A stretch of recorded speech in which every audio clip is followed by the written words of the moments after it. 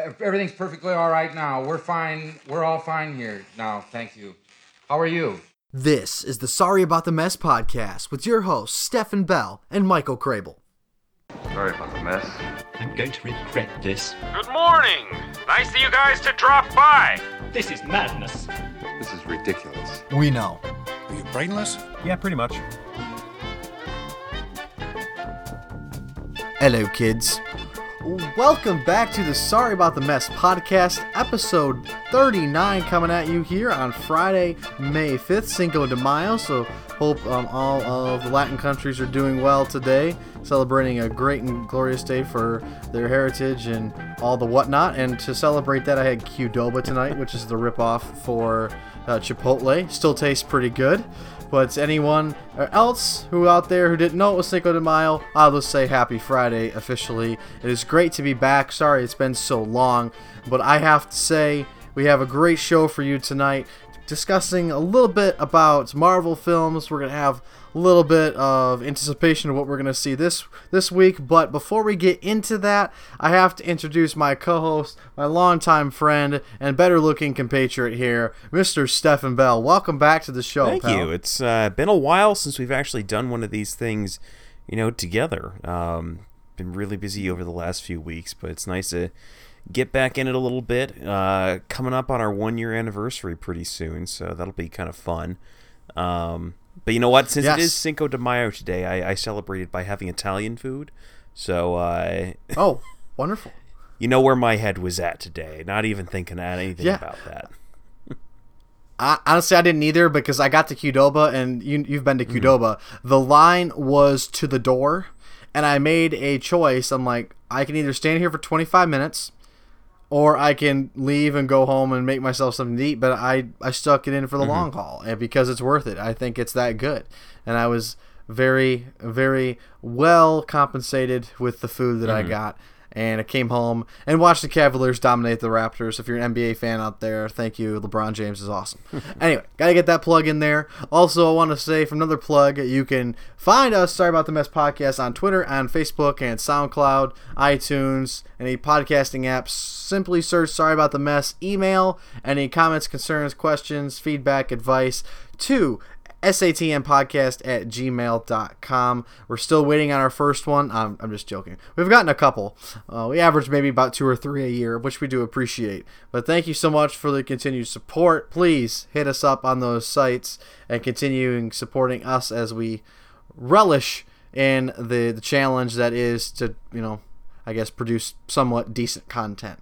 But anyway, Stefan, by the way, did you know we're going to go see a movie this weekend? Yes, I had a large hand in, kind of organizing that. Yeah, okay. Okay, I'm glad we're still on the same page, because we thought it would be a good idea tonight not to only, preview our anticipation for Guardians of the Galaxy Volume Dos, there's for my Cinco de Mayo people. We also thought it'd be nice to kind of rewind the clocks a little bit, beginning almost 9 years ago. So when the whole beginning of this whole Marvel craze started with the first Iron Man film. But I have to preface this, Stefan, you never saw that in theaters. That was not your first Marvel film, if I'm remembering correctly. Is that right? That is correct. The first one that I actually saw in theaters was Iron Man 2. That was my introduction to the MCU. I had heard about, Iron Man coming out. I had heard about the Incredible Hulk. But I never saw either of them, and I had actually no plans to see Iron Man 2.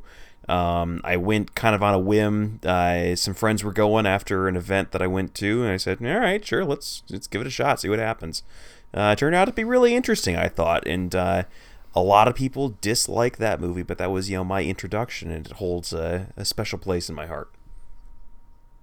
Well, we will certainly get to that as we go along here. That was not my first film, and neither was Iron Man. Released back in May 2nd, 2008, directed by Jon Favreau, and obviously starring the wonderful Robert Downey Jr. as Iron Man. Really kind of kicked this whole thing off. And as I'm thinking back to that time, after we're coming off, the most recent superhero films, of course, that would come later that year, The Dark Knight. I don't know if you can classify Nolan's Batman trilogy as superhero, but it was definitely a comic book genre. Marvel leading off the charge with Iron Man, it was a very interesting move for sure. It was definitely testing the waters because I never heard of Iron Man before. I never saw it in theaters when it came out. I only saw it like on a FX or TNT whenever it came on as a TV movie, and I absolutely loved it. So what was your exposure? When did you ever see the first Iron Man? What were your thoughts The first behind time it? I saw the first Iron Man was at a friend's house. I was over at her house with a bunch of other friends. We were hanging out, and we were kind of deciding what we were going to watch. We had watched one movie that day. I think it was The Great Escape with the name of the actor is escaping me, but the classic film Escape from a Prison. Then we had some time to kill before we all had to part ways. So we decided, okay, what are we going to watch next? Iron Man came up. That was the first time I had seen it. That was probably 2011, I want to say. So several years after it originally released, and a couple of years after I had seen the sequel to the film. So it was kind of interesting to connect the dots and see, okay, where is all of this leading? But yeah, I enjoyed the movie. But Iron Man 2 was really the one that kind of got me started on the whole thing. And really, in my opinion, the more quote-unquote comic booky movie of the two, because Iron Man, the original one, really takes itself kind of seriously. It's the origin story of Iron Man set in kind of a modern day post 9/11 world. We're talking about terrorists from the Middle East. We're talking about arms dealers, all of that, mixing up into a more technical kind of suit than we had seen, in the actual origins of that character. The conversion of Tony Stark's butler Jarvis into an AI is a big switch there. So it really, kind of brought that superhero's origins into a new age, but it really does kind of take things a little more seriously. And as time has gone on, the Marvel franchise has really kind of become a lot more lighthearted, I want to say. It's really embracing the superhero genre and its kind of comic book origins. But we'll get more into some of that transition a little bit later. Yeah, you bring up a good point, because the world that they built with Iron Man definitely more realistic with just a little sci-fi twist on it. For me, or I guess you could say comic book, more fantasy, but for me, I actually loved it. It felt very lived in. It felt like it was almost realistic. And the basic main plot of the film, especially how he ends it, like the ending is that I am Iron Man, and like the people go nuts. Like that is Tony Stark and his ego. That is him, playing into that. And Robert Downey Jr. does a phenomenal job. For me, it's still to this day one of the most rewatchable Marvel films, and one of the more enjoyable for me. That does not necessarily translate to the next one that came out the following. So this is the beginning of phase 1. This was the new thing. So literally just over a month later, and which I never, looking back at the timeline, kind of a weird setting. It came out, Iron Man came out May 2nd, 2008. Incredible Hulk drops June 13th, 2008. And that is directed by Louis Leterrier, and it starred what was his name? That's really unfortunate that I can't remember his name right off the top of my head. Yeah, I know. I can see the guy's face. Hold on a second. Norton. Excuse me. It is Edward Norton. Edward Norton. That's it. Sounds like Edward Norton. Yes. I kept thinking Eric Bana, but Tyler, that was the guy from the Hulk movie from 2003. Yes. Fun fact that it's something I'm not proud of. I've seen the live action Hulk films that have come out in our lifetimes. I've seen both of them in theaters. Not necessarily the best money spent, in my opinion.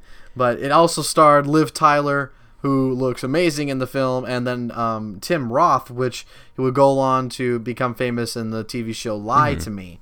So that was a very interesting casting choice, looking back and saying that I loved Lie to Me, and then saying, oh wow, look at there. Recognize one of those guys. He was the antagonist. This film didn't really do it for me.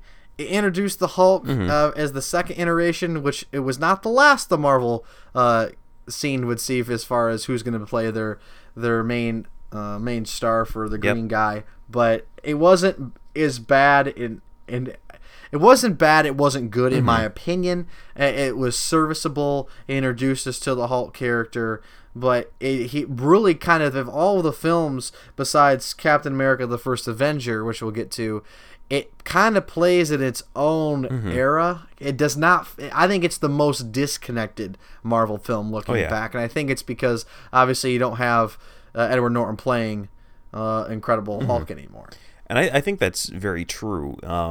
Really, the only connection from that film to the rest of the MCU is Thunderbolt Ross, the Betty Ross's father, the general that was in that movie. I can't remember the name of the actor, but he showed up in Civil War later on in the franchise, and then the post-credit scene that ties in Iron Man and Incredible Hulk together. Basically, all the rest of the events of that film don't really have anything to do with the MCU as a whole. It really just kind of introduces the concept of the Hulk into that world. But yeah, it is. It's not as bad, I think, as most people give it credit for. I think it's largely forgettable, but not an awful movie by any means. But it is largely unimportant to the story overall. Well, then after that movie drops, we hit up almost a full 2-year cycle where we don't get any Marvel films, which is almost unheard of nowadays. We start to see a trend here. So they set their sights with Jon Favreau returning and Robert Downey Jr. The next film come out May 7, 2010 in Phase 1, the third one in Phase 1, mind you, Iron Man 2, which we had just mentioned was your very first Marvel film seeing in a theater.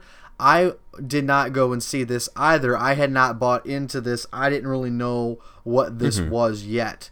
And I saw this on a TV movie. It was, edited and everything, and maybe that added to, or detracted rather, from the overall experience, because I did not like this at all. I kind of was bored. I was a lot of the minutia that happens in between the action scenes for me are just kind of very boring.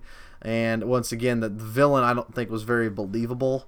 It just kind of laughable because you had the dude. What was his actual name called? I know obviously it was Mickey Rourke who played him. I just can't remember what his actual character's name was supposed to be. I think it was Ivan Vanko. Okay, that's good, wonderful. That's I don't understand how you have a memory like that, but he wasn't very believable. But the other was the goofy dude who was just kind of a joke the entire time. Oh yeah, anyway, the guy his handler. Justin Hammer. I forget what the actor's name is, but yes. I didn't find the film Sam very Rockwell. believable. I found it very boring. Thank you. They went for the over the top action. This is where you had mentioned gone were the days from the lived in very kind of grittier Iron Man. This one was a more I can't say the word flamboyant, but it was more in your face action, very more comic book colorful, if you will. Like exactly. It takes right from the very beginning. Yeah, it takes the Marvel franchise from kind of more of a grounded movie, almost in the vein of The Dark Knight, like in the terms that Nolan's Batman trilogy was very realistic for a comic book movie. Those movies, the Hulk and Iron Man, were both similar veins of those two. But really, Iron Man 2 kind of kicks off the MCU in earnest. It really kind of introduces Nick Fury in a larger way. He was in the post-credit scene of Iron Man, but he actually plays a role there. We get the introduction of Natasha Romanoff, Black Widow, development of other characters. This is really a world-building movie. I think that's probably one of the criticisms that some people may have about it, is that it's really something of a bridge to kind of bring us from that grounded Earth-centric movie to the greater MCU, which is very, wild and fantastic. Yeah, which to your point is something that Vision will bring up later on in Civil War, as far as there was a domino effect that was started with when Tony Stark came out as Iron Man. Then you could trace a definitive line as to, well, since he has done this, here are some things that have happened, and if we're extending our reach in this fantasy world, that is a very realistic, maybe in repercussion of, wow, once this something is revealed to humanity, how does the world change around that event?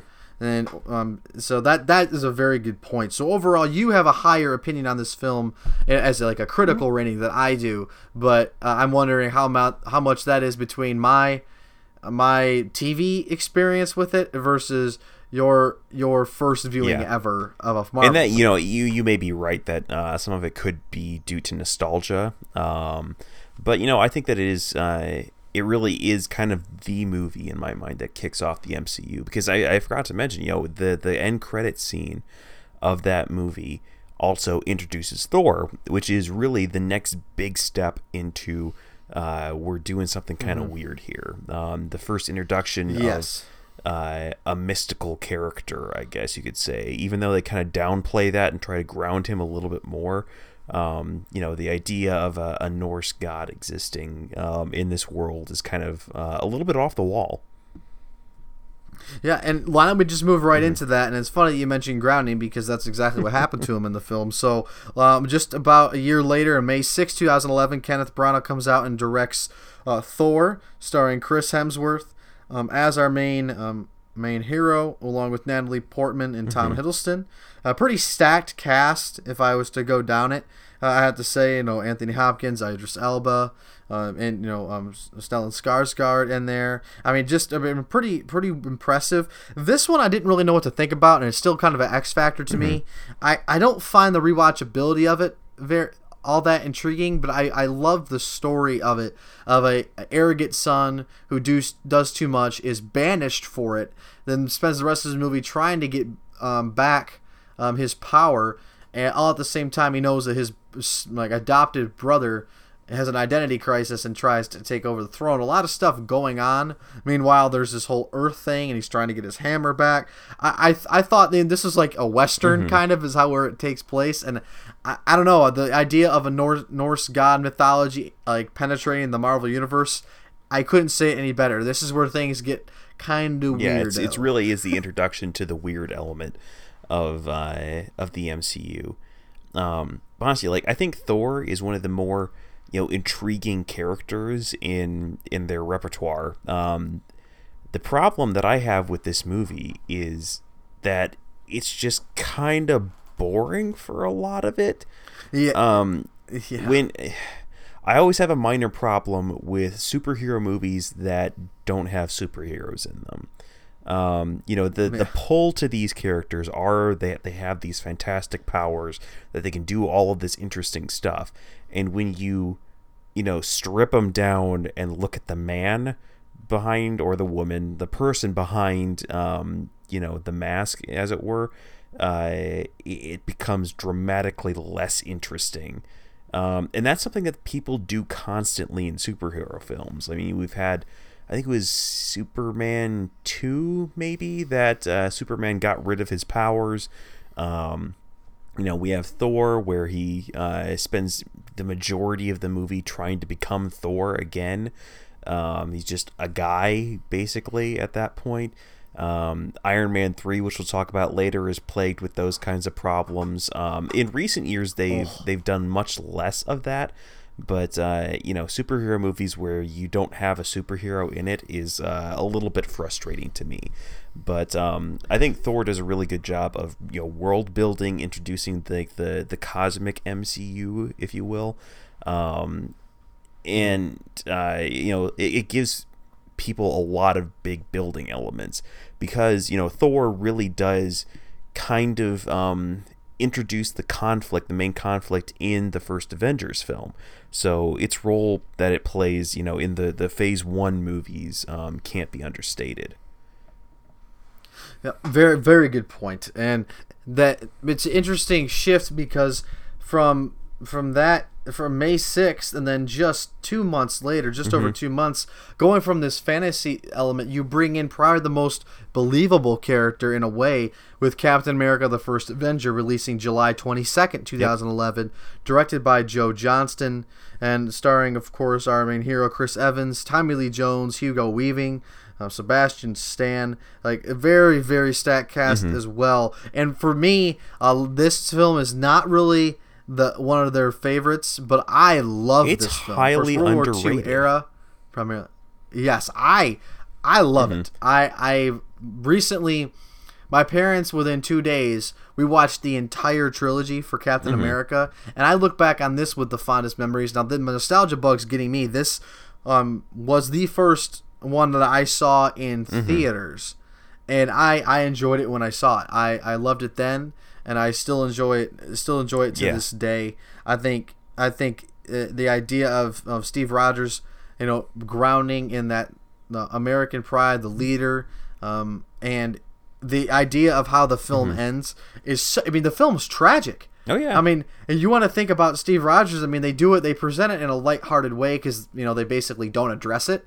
That you're like, at the end of the movie, you're kind of left like, yeah, wow, he's in Times Square, but wait a minute, Peggy's like 90 years old, and that's how they address it. He's like, oh, I was waiting for a dance. I can't remember the last line of the movie, but he mentions that he was just hoping for one more dance, and like that kind of ends it, and you're like, oh man, like either she's dead or in like a nursing home or something. Like, oh, that's terrible. But man, like I love it to death. I can't say enough about the casting choices and the execution. A lot of CGI. It looks a little different with Joe Johnston's take versus what the Russo brothers will do later on. But my goodness, man, this is my favorite from Phase 1. Oh yeah, and I think it's a really underrated movie. It's got a dramatically different tone from the rest of them, especially the other two Captain America films. This one, it really kind of takes us a step back in time, and really just embraces that kind of optimistic 1940s patriotic feel that you can really, sink your teeth into with these movies. It reminds me in a lot of ways of the Indiana Jones films, because you're off fighting the Nazis.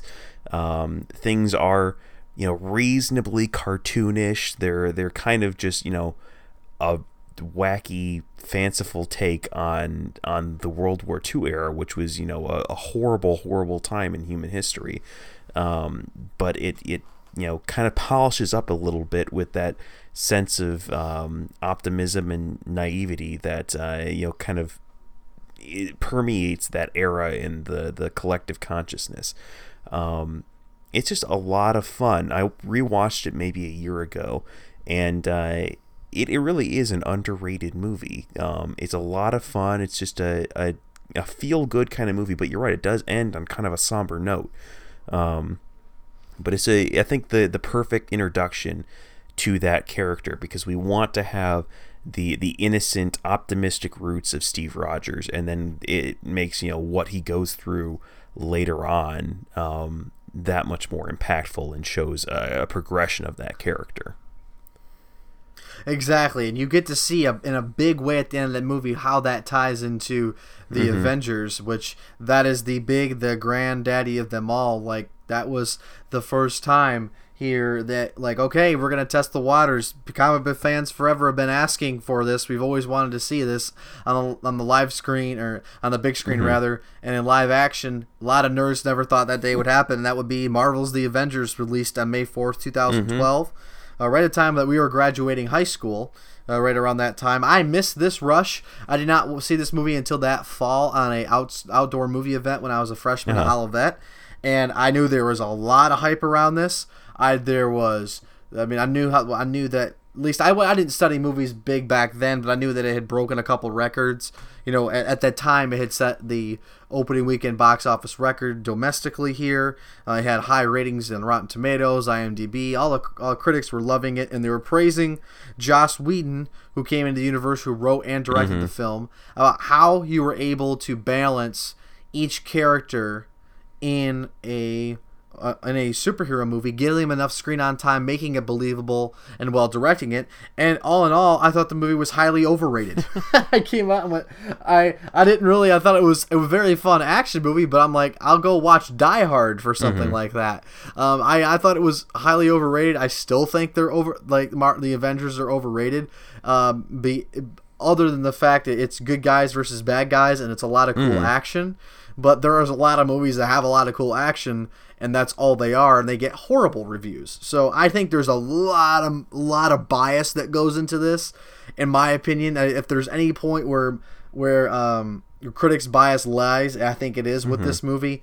Maybe I'm not saying it's like a 4 out of 10. I just don't think it was the 8.5, 9. I just thought it was a modest 7, to be honest. I mean, with I you. think it's a fun movie. But I do agree that I think, the hype and the kind of the nostalgia beast is kind of in full effect here. Is it a fun movie? Yeah, I enjoy it. But, putting it up next to Age of Ultron, I find personally Age of Ultron the more watchable and rewatchable of the two. Because, as much as Avengers is kind of the cap of phase 1, it's still kind of in a building point because you're really bringing the group dynamic together, and they really spend the majority of the movie kind of getting these people to start to work together, which kind of slows the movie down a little bit, but its contributions to the pop culture landscape that we have now can't be understated, because this is really the first major comic book movie character crossover that we've gotten. Yeah, we got, multiple characters appearing in different films. You got some teasers of a larger cinematic universe forming, in previous films. But, this is probably the largest scale crossover that had happened, in recent memory, and now can really be credited as kicking off this trend of developing cinematic universes. It's a thing that not just comic book companies, it's that film companies overall are really trying to sink their teeth into, to develop what is their franchise that they're going to make into a cinematic universe. They're trying to cross over all the properties they can. It really can all be traced back to the Avengers and the financial success that it brought Marvel. They were a small to middling company back in the day, really struggled in times in their history, but with the release of their phase 1 films, it catapulted them into the stratosphere, yes, and all towards this benefit. I'm glad the movie succeeded, because if it were to have flopped, I don't know if we would have gotten the subsequent films. And your point, you just mentioned a buzzword for me. You said rewatchability.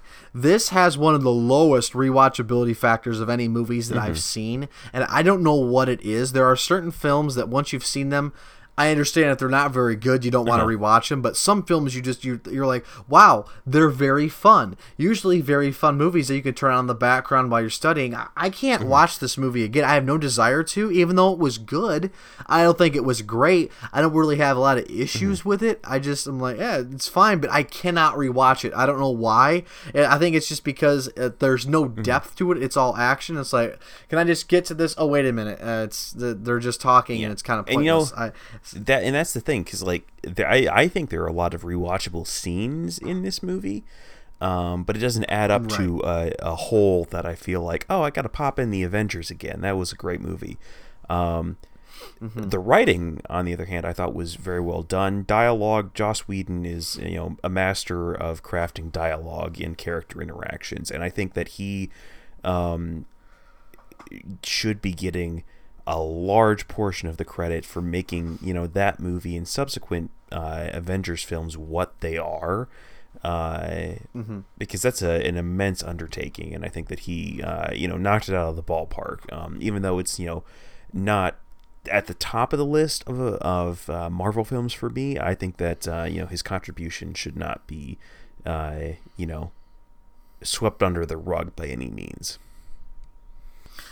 So yeah, this is the film that kind of catapults it into Phase 2, but before we get to that, I have to ask you, Mr. Stefan, looking back on Phase 1 this many years later, I mean, this was 6 films in a period of 4 years. What do you think is the highlight, and what do you think is the big takeaway from Phase 1 as you look back? Well, yeah, Phase 1 really is kind of a building phase in my mind,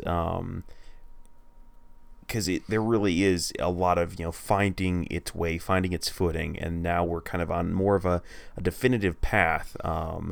But if I had to pick, a couple of favorites out of there, it's so hard to nail it down to just 2, or just 1 rather. So I'm going to pick 2. Probably my top 2 movies out of this this first set of films is actually probably, even though we dogged on it a little bit, the Avengers and Captain America, the first Avenger. Captain America, it's just a fun movie that I think doesn't get enough credit. And then the Avengers film, because that's the one that really kind of cemented its place and the direction that this whole franchise was going to be going for the next 5-6 years, and we still haven't even hit the end of everything. What about you?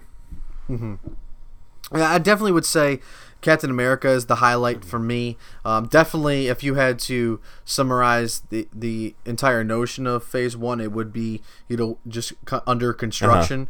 Iron Man, I think, is the one I look back on with the most fondness, only because that was something that was like the first thing. Like, what is this? Like, I've never seen a film like this before. I was in middle school at the time, right, or transition between middle school and high school. But I think the highlight for me is the first Avenger, and after we got Avengers and I saw this, I knew I was introduced to this. After I've seen the Avengers, I'm like, okay, I hear my friends talk about it at college. Like, when is the next thing coming out? And there was a lot of hype surrounding the film that would come less than a year after Avengers, or 1 year to the day, which would be Iron Man 3 on May 3rd, 2013, directed by Shane Black, which now looking back, very interesting directorial choice. Again, returning Robert Downey Jr., Gwyneth Paltrow, Don Cheadle, again as, what's his... Rhodey. War Machine. Brody is War Machine. Guy Pearce is our villain, it turns out. Spoiler alert. And then Ben Kingsley. Now, this film was met with controversy, to say the least. I think the marketing campaign for Iron Man 3 is one of the better ones that I've seen, and also one of the most misleading ones. If you want to hear me rag on the garbage film that is Star Wars Rogue One, I say that candidly, and that marketing campaign, Iron Man 3 had a marketing campaign that if you go and search Iron Man 3 trailer to this day and watch that trailer, you will love that trailer, I guarantee you, more than the film. Because the trailer promises this like catastrophic and impending doom and almost the end of Iron Man. Like the last shot of the trailer is him without his suit. He's dragging it behind him. There's no music playing. He's in the snow at night. He's bleeding, and he's just walking through the snow, and it fades to black with nothing but like a snowstorm you hear in the background. Very artistic. It was very powerful. The reason why I remember that still is because I was blown away. I'm like, they're really going for it, and that is the exact opposite as to what happens. So I'll let you talk about that, Stefan, but if you look back to Iron Man 3, this was the first film I saw in theaters, and that's why I was so disappointed. What do you think about this film? Where does it stand out to you with the kickstart of Phase 2? Nostalgically, Iron Man 3 holds a bit of a place in my heart, because that was really, I think, the first like midnight premiere that I went to. Oh, wow. Man, dedication. Yeah, that was pretty interesting because, it was a special event for me. My older brother was going to school in Virginia at the time, and I, went down to go help him pack up and move out for the summer. So, he and I, we were packing most of the evening, decided, hey, let's go hit up a theater. Iron Man 3 comes out today. Let's, just go ahead and see it. That was a fun time, fun memories of that event. The movie itself was underwhelming, I would say. I agree. Like, the first trailer was really interesting. It builds this, like, oh gosh, what's going to happen? You're starting to fear for your hero there. But again, this is one of those movies where you end up getting a superhero that's not a superhero, and that kind of bugs me still. Because, the majority of the movie, you have Tony Stark outside of the suit not being Iron Man. And, like, lead up to the film, we were thinking, oh, we're going to be getting all of these different suits. That was a decent portion of the marketing campaign, is that, oh, he's been tinkering a lot since, Avengers, and he's got all of these different kinds of suits for different applications that they're going to be using in the film. You see them, but they're little more than kind of a plot device, and they all get blown up at the end. That was kind of the weird thing. They kind of tie in the Extremis storyline from the comics, but change it enough, and then it doesn't mean anything in the end. It was just kind of a plot device to give this one guy, the red herring bad guy, some evil superpowers. They neutered a classic character from the comics, the Mandarin. They've kind of tried to rectify it by saying, oh, the real Mandarin is still out there somewhere. But they were dangling that carrot in front of everybody that this is going to be, a modern take on this terrorist villain guy. And we didn't get that. The relationship between Gwyneth Paltrow and Robert Downey Jr. Has never really made a whole lot of sense to me, and it just continued in that direction for Iron Man 3. Just not all that great. It's got it's got some neat elements to it. I think that the idea of, Tony Stark having PTSD essentially towards the beginning of this movie sets him off in the place that we see him in Age of Ultron, and kind of, I think, is going to be a catalyst for a lot of things that character goes through in the rest of the MCU. Him reeling from the events of the attack on New York and almost dying.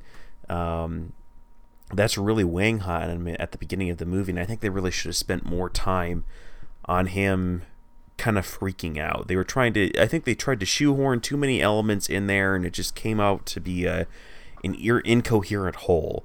Also, unnecessarily placed at Christmas time. I don't know why they did that. That was just a weird choice to me. Anyways, probably if I had to pick one, it's definitely the release? In my bottom two films from the MCU right now. You said the release date? I mean, the release date was in the summer. Of Iron Man 3? Yeah, it's May 3rd, 2013. Yeah. But no, you said Christmas? It takes place during Christmas. Oh, okay, yes. That definitely an interesting choice. And I think definitely this is one of the worst Marvel films, if not the actual worst. But for me, it's just a missed opportunity because they really could have explored, the PTSD element and how that kind of naturally would have strained the relationship between him and Pepper. But that's not what the movie was. Plus the bait and switch. This is like one of those weird bait and switches like, we fooled the audience. Yeah, because you literally told us that wasn't the case. Like that's the idea. A twist is effective is if it's believable. This was believable only because you told us a lie. It's like, obviously that, the Mandarin's not the true villain. Like, you guys should have spotted that. But that's, the problem with that is that you're supposed to do the bait and switch and say, okay, you've got this one person that appears to be the bad guy, and then you flip it around and say, oh, there's this other person, and he's way worse. The more interesting of the two bad guys was going to be the one that we thought we were getting, and it turns out to be this disgruntled nerd. Like that's much better. He's the janitor for the university. He's the actual villain. Well, you go from that film that would kind of, I don't even know how this scored, to be honest. I don't care. I didn't like it. And we go from that in May 3rd, 2013 to Thor: The Dark World, the sequel. Alan Taylor directs this. Came out November 8th, 2013. Returns our heroes and heroines of the first. Adds a little bit of new and fresh faces just to Thor's little posse. This one was kind of forgettable. Oh yeah, I thoroughly honestly, forgettable. I wouldn't as I even was say looking kind up, of is a word you should use. It is flat out a missable movie. You do not need to see this film. Now, I remember there's the elf, and then there's that red goo, and then something happens, and this is the last time we truly see Natalie Portman. And, that's it. That's the only thing I remember. I didn't like it when I saw it. I don't like it now. I haven't seen it since. It's really frustrating for me because I like the character of Thor. I think that there's a lot of really cool things you can do with this guy, but this was just a waste of time, really. The only things you need to know about this movie are that, in the end, Loki is masquerading as Odin, and Thor just goes and decides to spend some more time on Earth to be around with Jane, and that doesn't work out. No. They introduce another Infinity Stone in this movie, so that's really our first Infinity Stone since the was it Tesseract? Yeah, Tesseract from Tesseract. Yep. From the first Avengers film. So really, this is kind of kicking off a larger concept of the Infinity Stones. It's really our continuing quest to get there. But yeah, it's not good. Not very good. Just boring. And that's really that's kind of like the worst sin of a movie can have, because there's a point for movies where the badness of it swings back around and becomes ironic watchability. This one is just boring, and that's the worst thing that movies can be. Yeah, even though you're they right. tried, That is it just didn't work. Very, very good point.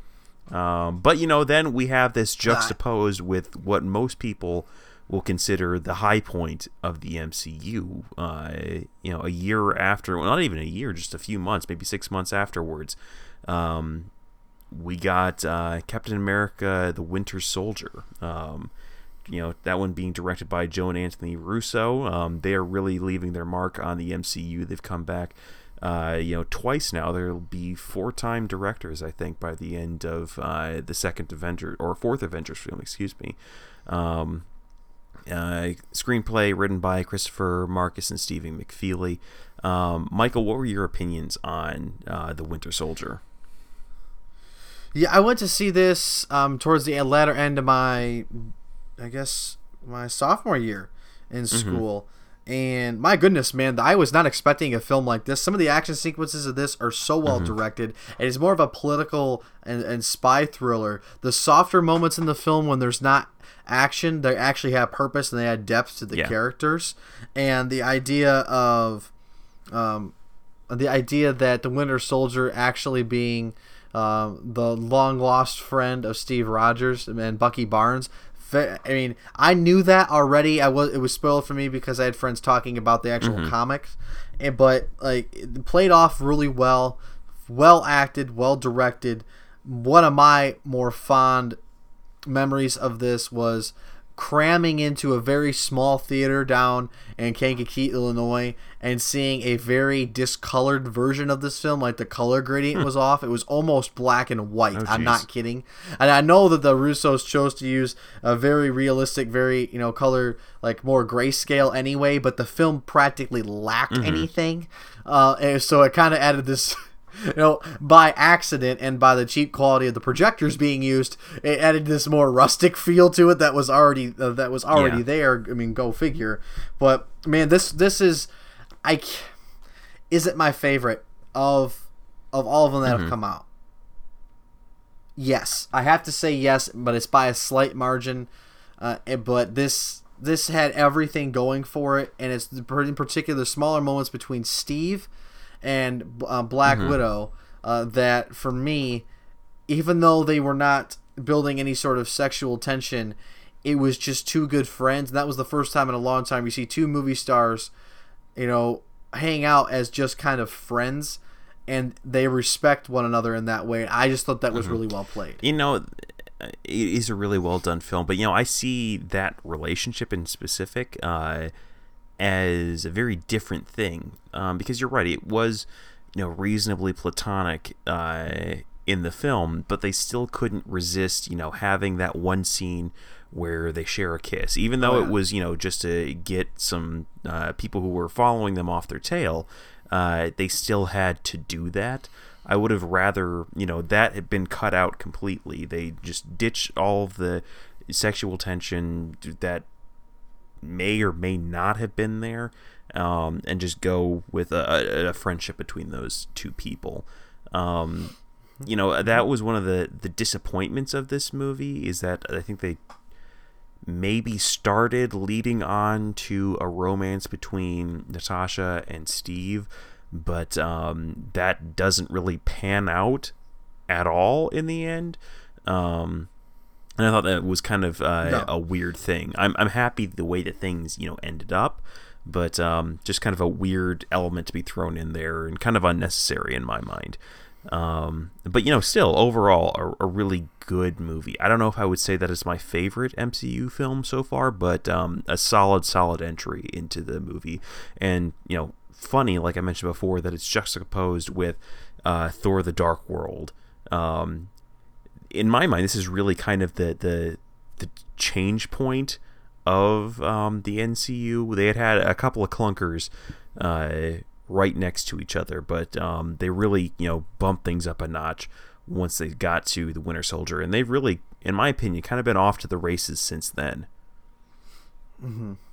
Yeah, that's a very good point. For me, it's kind of like the Harry and Hermione situation. That it seemed like the on-screen chemistry between the characters, like Natasha and Steve, and the Hermione and Harry, are actually better on screen than maybe what they wanted to be. And I think definitely the relationship between Steve and Natasha is much more believable than it's much more believable than Banner and Natasha, Bruce. And, like what? But I like that more personally. We can get into more of that when we hit Age of Ultron, but I like that dynamic a lot more than I did Steve and Natasha.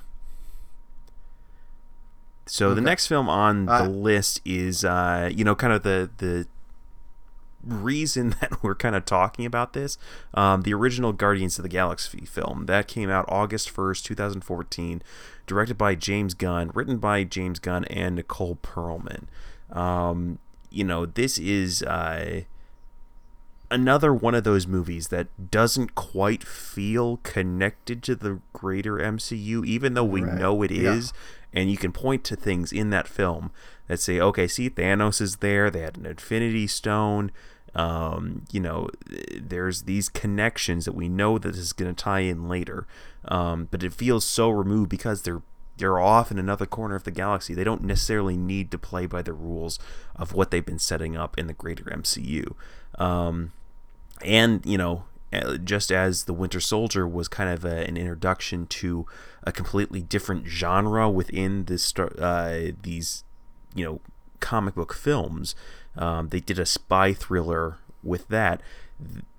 Guardians of the Galaxy is really kind of a comedic space epic, an incredibly funny film, just a fun movie overall. I quite enjoyed that movie a lot. Michael, what was your opinion of the first Guardians of the Galaxy movie when it came out? Definitely the most fun film that I've seen in it, and this is the only one that I had to decide between whether is it really your favorite Captain, or not? Yeah, exactly. Is it Captain America, the Winter Soldier, or is it this one? I think the better film is the Winter Soldier, but this is so much fun, and it has that cross between Star Trek and Star Wars, but yet with a kind of like this twist. I can't go wrong with this movie, honestly. My parents loved it. My dad, of course, my dad I think loves it just because of the soundtrack, and my dad is joining us, by the way, on Sunday. Which it'll be a lot of fun. Yeah, I don't think he wants to come sometimes. He feels like he's intruding. I went, literally, of all the people that won't care, it's our group. So I told him that. So he'll be joining us, but Gosh, these back-to-back films, they crushed it with both. This did so well at the box office. It made like $800 million domestically. This was the, like, you know that Marvel is successful when how Stefan, how did you describe it to me? Pitch this movie to me when again. You can put in a talking raccoon and a sentient tree into your movie, you know that like anything you touch is going to turn to gold. That's how confident they were in this happening. You know, Guardians of the Galaxy, you know, we had all these other movies come out. You know, Iron Man, people knew who he was. Maybe not as much as, you know, like the big Marvel character that everybody would know is Spider-Man, you know, going back decades.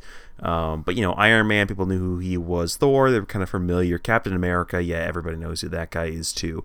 You know, the Hulk, another big character. These are like the big players that they had been using, and then they decided to take a left turn out of nowhere and go with this, you know, backwards, know-nothing property that no one really heard of, cared about, except out of, you know, hardcore comic book fans.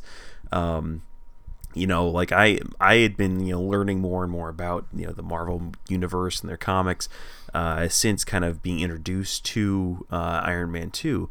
But, you know, Guardians of the Galaxy came out of left field for me, and I had to, you know, dig and try to figure out who these guys were.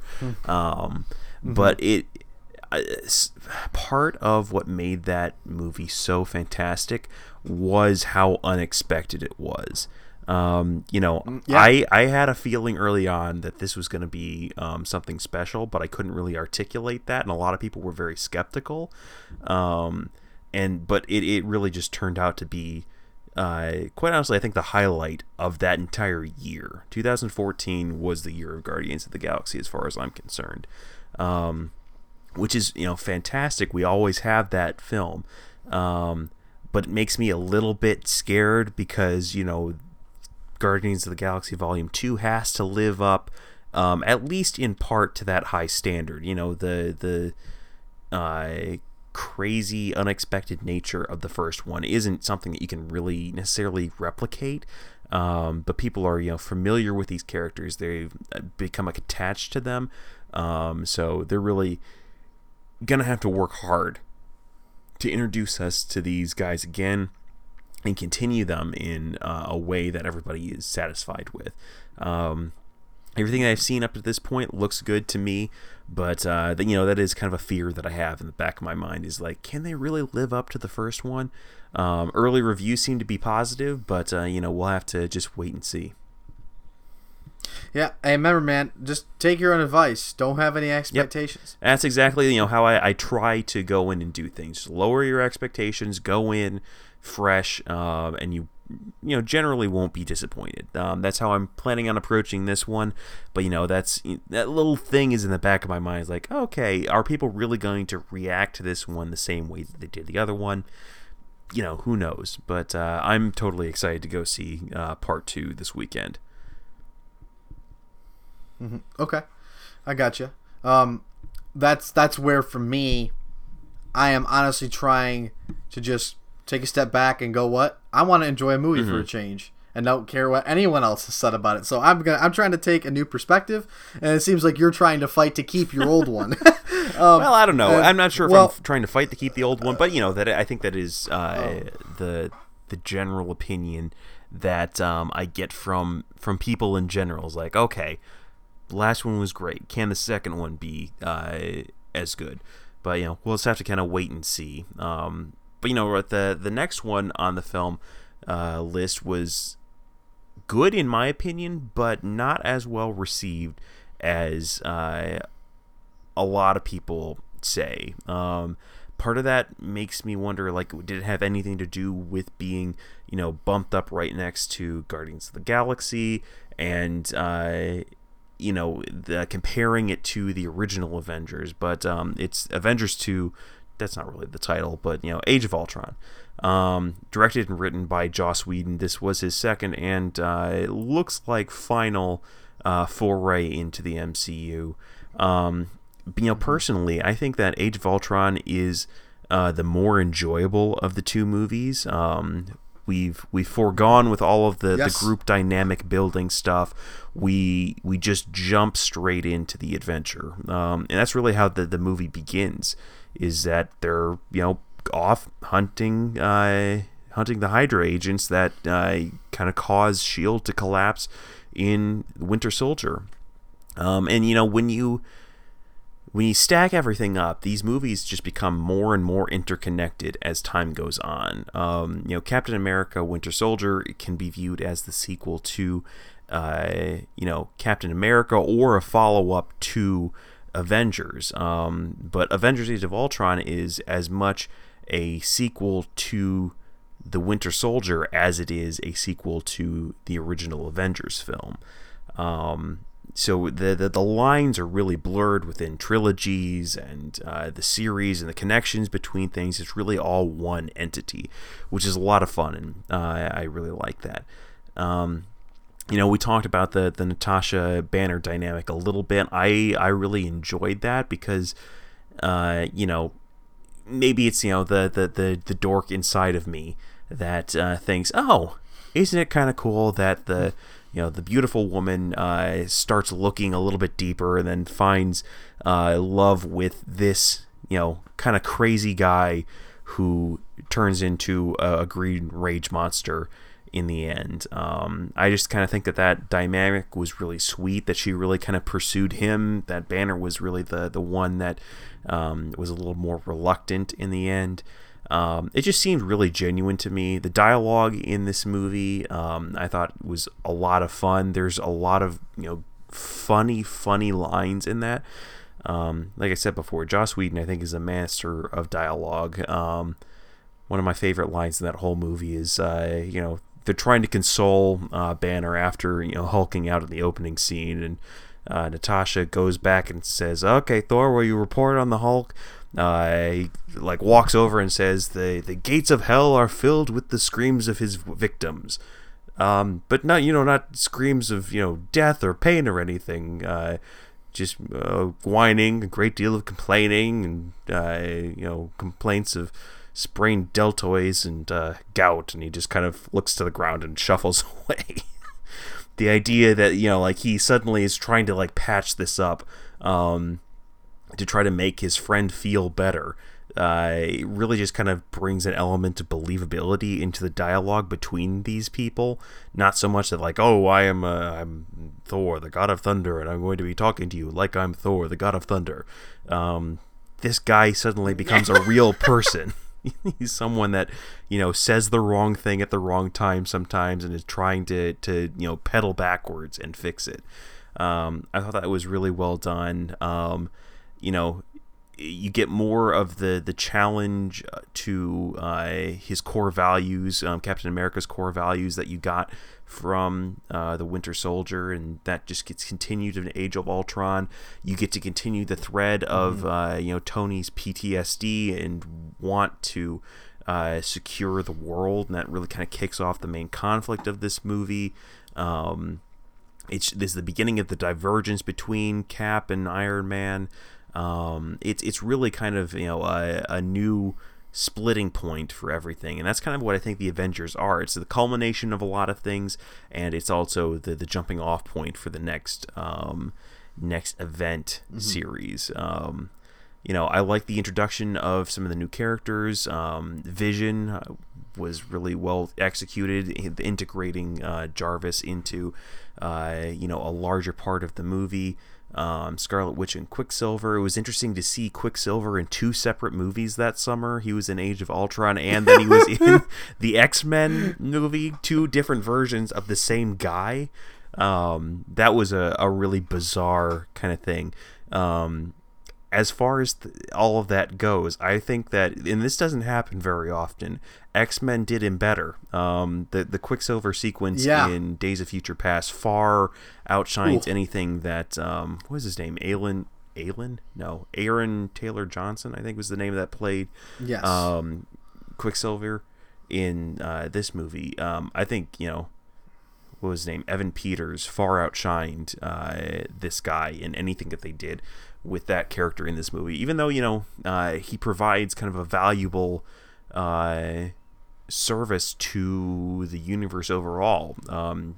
They kill him off. It shows that, you know, our heroes aren't untouchable. These are people that can die, that things can happen to them. But yeah, just a fun movie overall. James Spader as Ultron. That actor is just really intriguing to me. He's got a very cool voice, and I think he did a perfect job as Ultron. I've been yammering for a while about this. Michael, what are your opinions on this movie?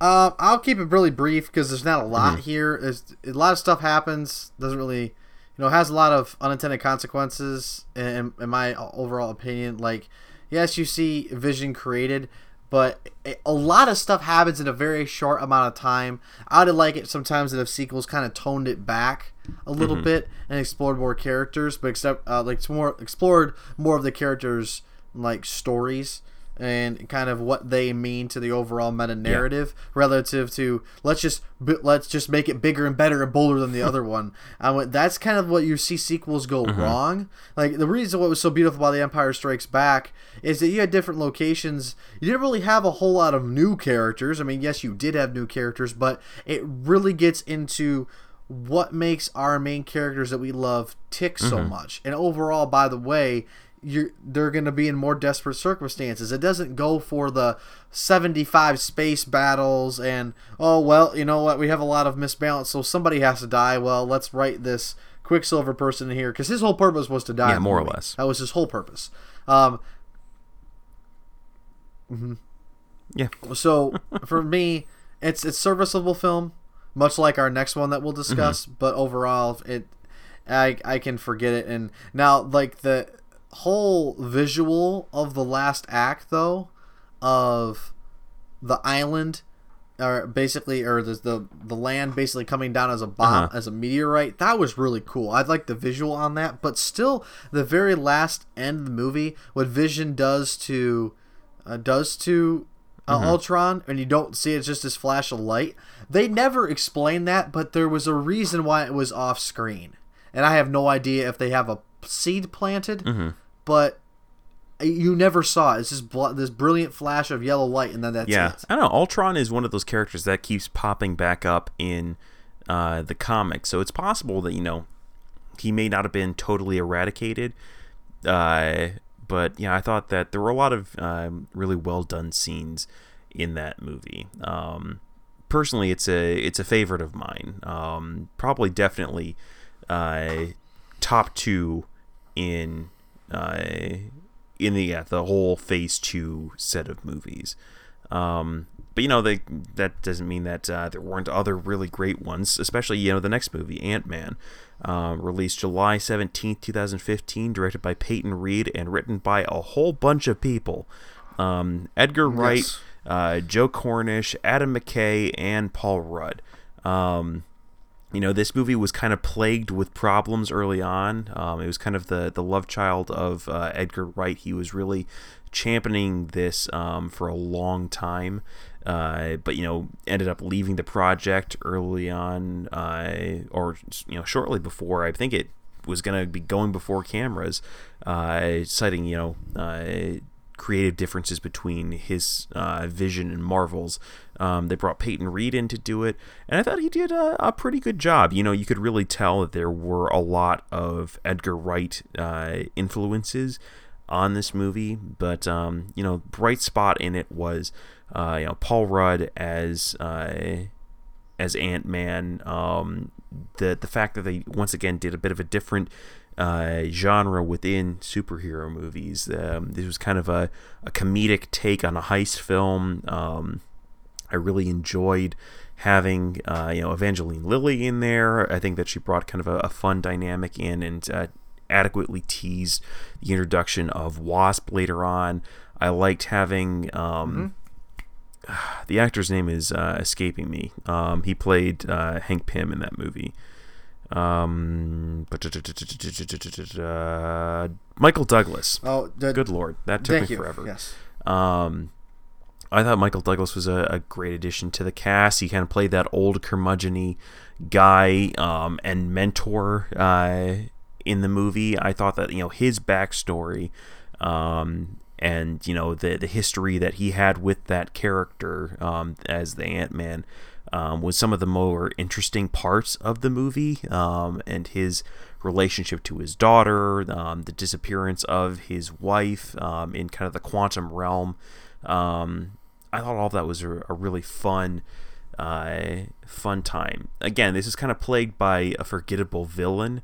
Yeah, I don't even remember the villain, to be honest. He was supposed to be Yellow Jacket, I think was the name of the guy. Basically had the same abilities as Ant-Man, but just evil. Yeah, not really all that interesting, to be completely honest. But it was a fun movie, quite honestly. A lot of people cite Michael Pena as being kind of a standout in that movie, his character and how he interacts with everybody. But yeah, like, fun movie. I wouldn't say it was the best of Phase 2 by any means, but a fun way to kind of cap things off. Yeah, definitely. One of the better action sequences is when, this big grandiose thing, this train's coming towards him and he gets hit, and then you see the little toy train just topple over. Like, that was awesome. I think that whole sequence was kind of a leftover from Edgar Wright. That felt very much something from his mind. Mm-hmm. And the infinite regress of going smaller and smaller and smaller, and how the self-proclaimed people who said, "Oh my gosh, I found all the Easter eggs in this one phase." I'm like, okay, sure. So it's kind of like the same people, like, Ahsoka's dead. We saw her walk away, but Ahsoka's dead. Like, what are you watching? Yeah. Okay, we're not watching the same thing.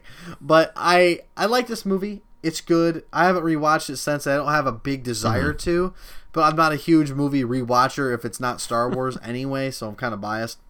But I thought this was good. I thought the humor worked very well for what they were going for.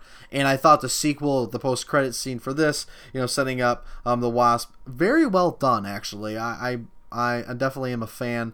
And as I look back over Phase 2, I find Ant-Man to be very serviceable. It certainly was not the worst. Definitely, because it didn't necessarily start out the best, in my opinion, but definitely peaked with the last three movies coming, I don't know, last three of the four if I exclude Ultron, but for me, the high point here is the Winter Soldier, and the most fun I've had in quite a while in a movie theater with Guardians of the Galaxy. Yeah, I would say that, if I had to pick, narrowing it down to one is so difficult, it would definitely be Guardians of the Galaxy for Phase 2 for me. But Age of Ultron is a favorite of mine in a lot of ways, so that will always hold a bit of a special place in my heart. But overall, solid entry into the MCU with Phase 2. It's kind of hard to say, like, if you were to compare the two, Phase 1 and Phase 2, which one would you say was better? Personally, I think Phase 2 was stronger than Phase 1. But I'm not sure, what people would say about that. Michael, any opinions? I don't know. I think this is kind of setting in stone that Marvel's here to stay, and they had a very good reason, financially to support that with Phase 2. I definitely think Phase 2 is stronger film quality-wise. But if we're looking for nostalgia, that's a very, very hard thing to differentiate. But I appreciate Phase 2 overall better, and it kind of pushes things into the next phase with a lot of hope. Definitely there are criticisms to be had, but that doesn't mean they're bad things. It's just that people, the higher the quality, the more expectation builds. And, that there's a fine balance, but it is something that, at least for the critical reception starting out with Phase 3, seems to have not gone down at all. And that's something that they've been continuously pulling out movies that are not. I mean, honestly, what do you think is the worst film? Iron Man 3 or The Incredible Hulk? They're not bad movies. Like, we're talking about films that are maybe, in my opinion, like a 7 out of 10 or 6.5 at worst. I've seen far worse movies that I've thrown my money at that I've just despised. And so for them to continue to put out quality after different directors and have continued actors come back for, my goodness, next year it's going to be 10 years for Robert Downey Jr. That's quite impressive. It really is. So, what do you think was the biggest challenge faced then between phases 2 and 3? Thus, coming off the success of phase 2, which we discussed, what do you think if, looking at those discrepancies, where did you think they were going to go? Honestly, I think that the big thing between phase 2 and phase 3, if you really to kind of look at this as a 3-act structure, which I think we're kind of building to in the end, because if you were to say what is the story of the MCU, it really does boil down to a bunch of people coming together, finding Infinity Stones, and eventually they're going to go up against Thanos.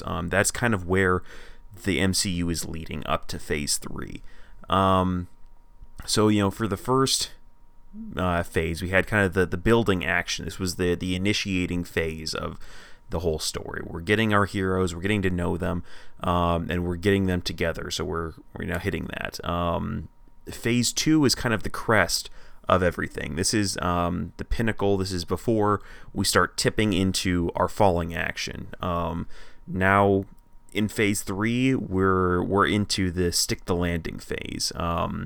We're really starting to build a lot of steam on the overall plot of this movie franchise, and we're really going head on into the ending of phase 3 and beginning of phase 4.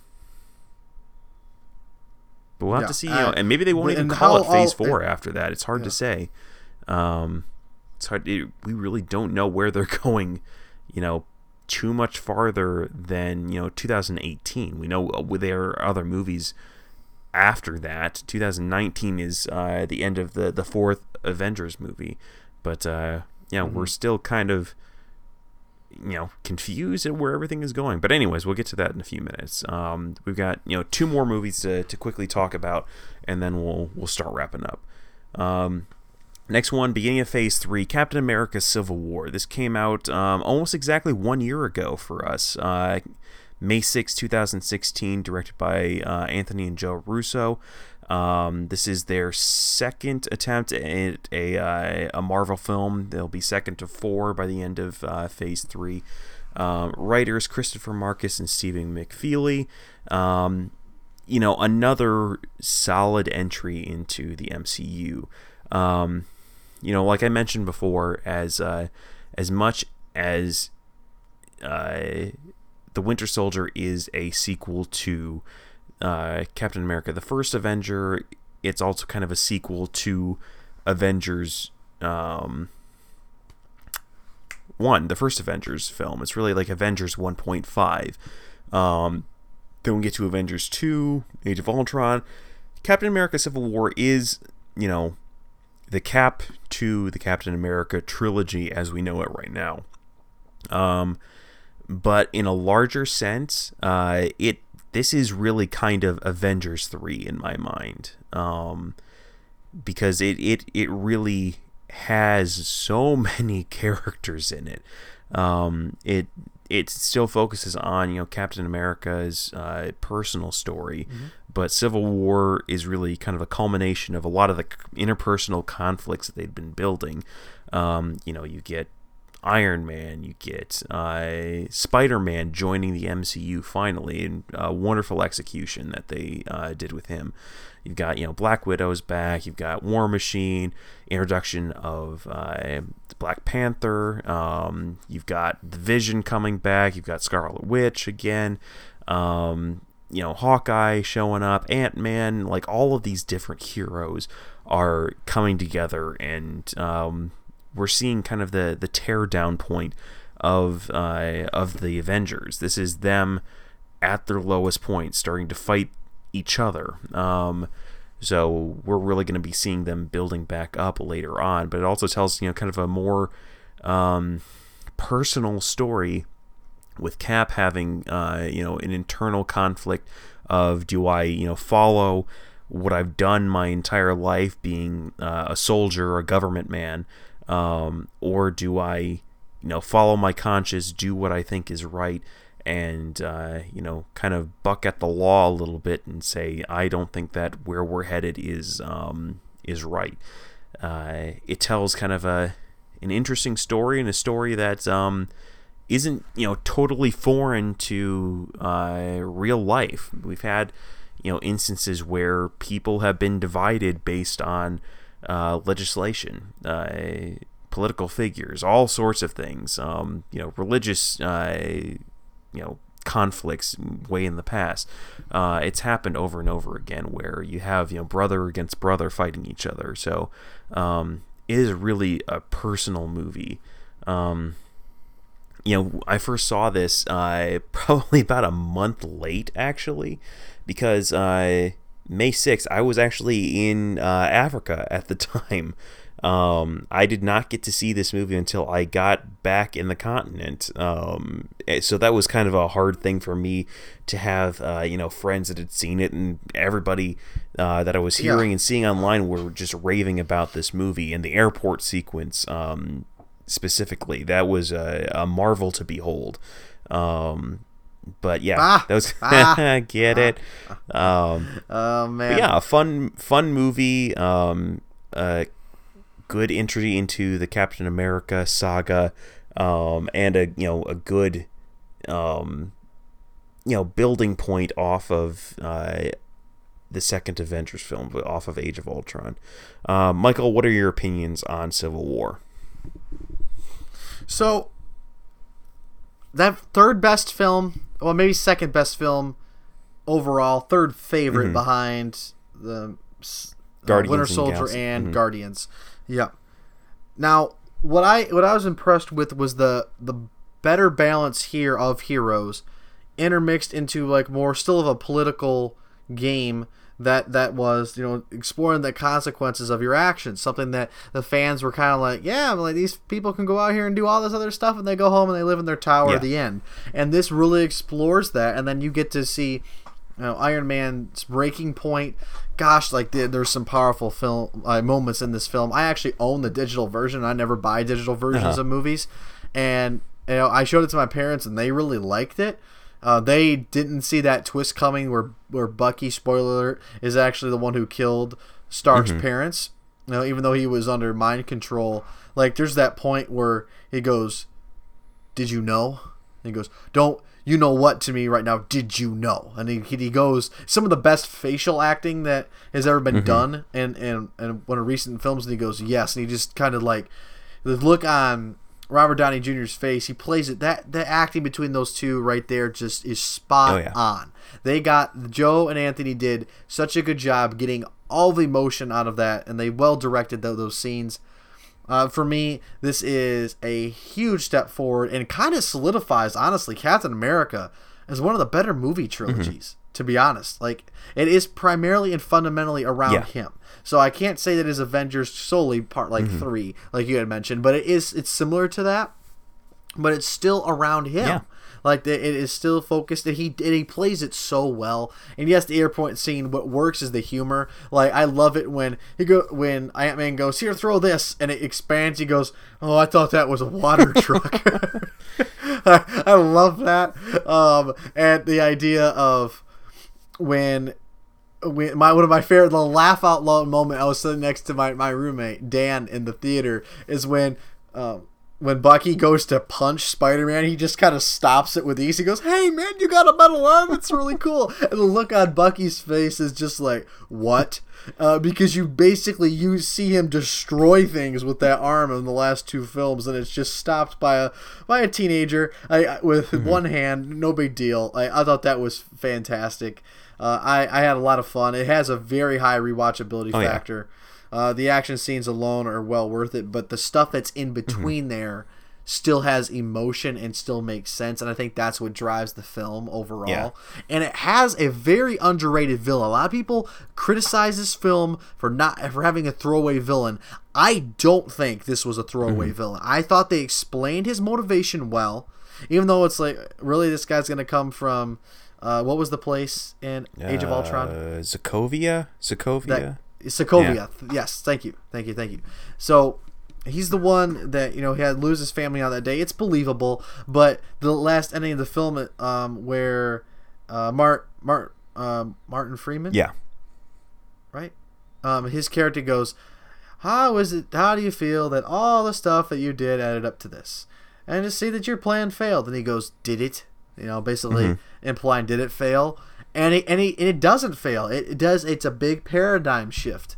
And even though it kind of ends on a high note, the only thing I disagree is that there was this makeup time here. I don't understand that. It goes from this very disjointed, very disheartening ending, like, where they could have ended it, and then it's like, no, guess what? Brody's on his way to recovery. You have a very funny and lighthearted Stan Lee cameo, and then you have this letter, and now they're kind of like making up. No, you don't end it like that. I hate that. That's the one thing I hate. Is like, why don't you let that emotion sit, and why don't you let the full movie and the full gravity of the situation sit with the audience? That's the only thing I disagree with. That's why I think this film isn't my favorite. It's in my top 3, but not my favorite at the very. I kind of disagree with that. I like that ending scene, saying like, okay, you know what, we've had this knockout, drag out fight.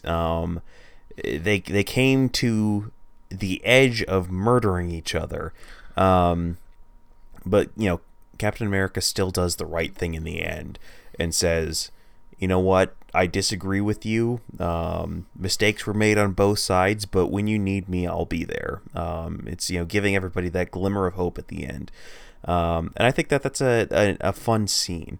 But you're right, they do a fantastic job of balancing everything. It is very much a Captain America movie. It's also very much like an Avengers movie. They do a lot with the humor and with the emotional bits. They balance the grandiose fight scenes with the small character moments. It's a expertly done film. I really, really enjoyed Captain America: Civil War. One of the top entries in the MCU overall, and so far the best film of Phase 3, in my opinion. And that brings us to the last one before we get to the one this weekend, and that would be Doctor Strange, that was released. Very odd. We only usually see films in November do somewhat well. This one financially was a success. Doctor Strange, November 4th, 2016, directed by Scott Derrickson, bringing in Mr. Sherlock Holmes and John Harrison. Wait a minute, not John John Harrison. Con. And gosh, man, this was another step on into the unknown. You started with Guardians, and then you made another one with Ant-Man, and now you have Doctor Strange, which brings in the most interesting visuals to the Marvel Cinematic Universe. And I enjoyed it. I still have not seen the entire thing, even though I paid to go see it in IMAX. Really? They realized through like the trailers and the first 5 minutes, we didn't have the right glasses. Someone handed out regular 3D glasses, not IMAX 3D. So the colors were off and it was blurry. So I ran out to get myself a better pair of glasses. So the opening scene at the temple at night, I've never seen it. And I only started watching it when you see Rachel McAdams' character in the hospital, like 5 minutes in. That I still haven't seen the entire that's thing. where things kind of start in earnest. So you're not really missing a whole lot. But, I do think that Doctor Strange was a fun movie. It's similar to the vein of Ant-Man in that it's another character introduction, so we're not really digging into the meat of what make these guys tick, but it introduces that really kind of fun, wacky, mystical element to the MCU. They had a great choice of actors when they picked Benedict Cumberbatch to be Stephen Strange. I think that he knocked it out of the park as far as I'm concerned. I think that it's, as a solo film, pretty good. A good movie overall. But what I'm really interested to see is how they bring him into the universe at large. And that's really kind of, the goal of all of these is to tie them all together, link them up, and then throw them in there and see how they do. I know that Doctor Strange is going to make another appearance in the beginning of Thor Ragnarok. That was teased at the end of the movie of Doctor Strange, which I thought was a lot of fun. But yeah, I thought it was a solid entry. Definitely not as good as Civil War, but a fun movie in my opinion. Stefan, I only have one thing to say. I have come to bargain. Yeah, that scene was Stefan, really good. I only have one thing to say. I have come to bargain. Yes. Dormammu, I've come to bargain. Kill Dormammu, I've come to bargain. I mean, but this thing about that, introducing time to a timeless dimension, brilliant plot point, wonderful writing. Absolutely wonderful writing. I've got to give them props for that. And yes, and all of this, leads us, Mr. Stefan, to this Sunday. Many people have seen it. We're exercising patience and delayed gratification. A lot of restraint. To see Guardians of the Galaxy Volume 2 this coming Sunday evening with some good friends of ours and family. And there have been, basically the general consensus, overall positive. Some have said it's really, really good. May or may not match up to the first. Others saying it is bigger and better than the first. But the general consensus is that it's great. Go out and see it. Regardless of that, obviously we're both excited. What would you say you're most excited about or anticipating the most from this movie? Is it just being back with the characters, being back in the world? Like, what is it being for back you? with the characters is definitely up there. I really like Groot and Rocket. Those are probably my two favorite characters out of the main cast that we've got there. But honestly, I've got to say that I think that not Russell Crowe, jeez. He's not been in one of these movies. Kurt Russell's character, Ego of the Living Planet, is the one that I'm looking forward to the most.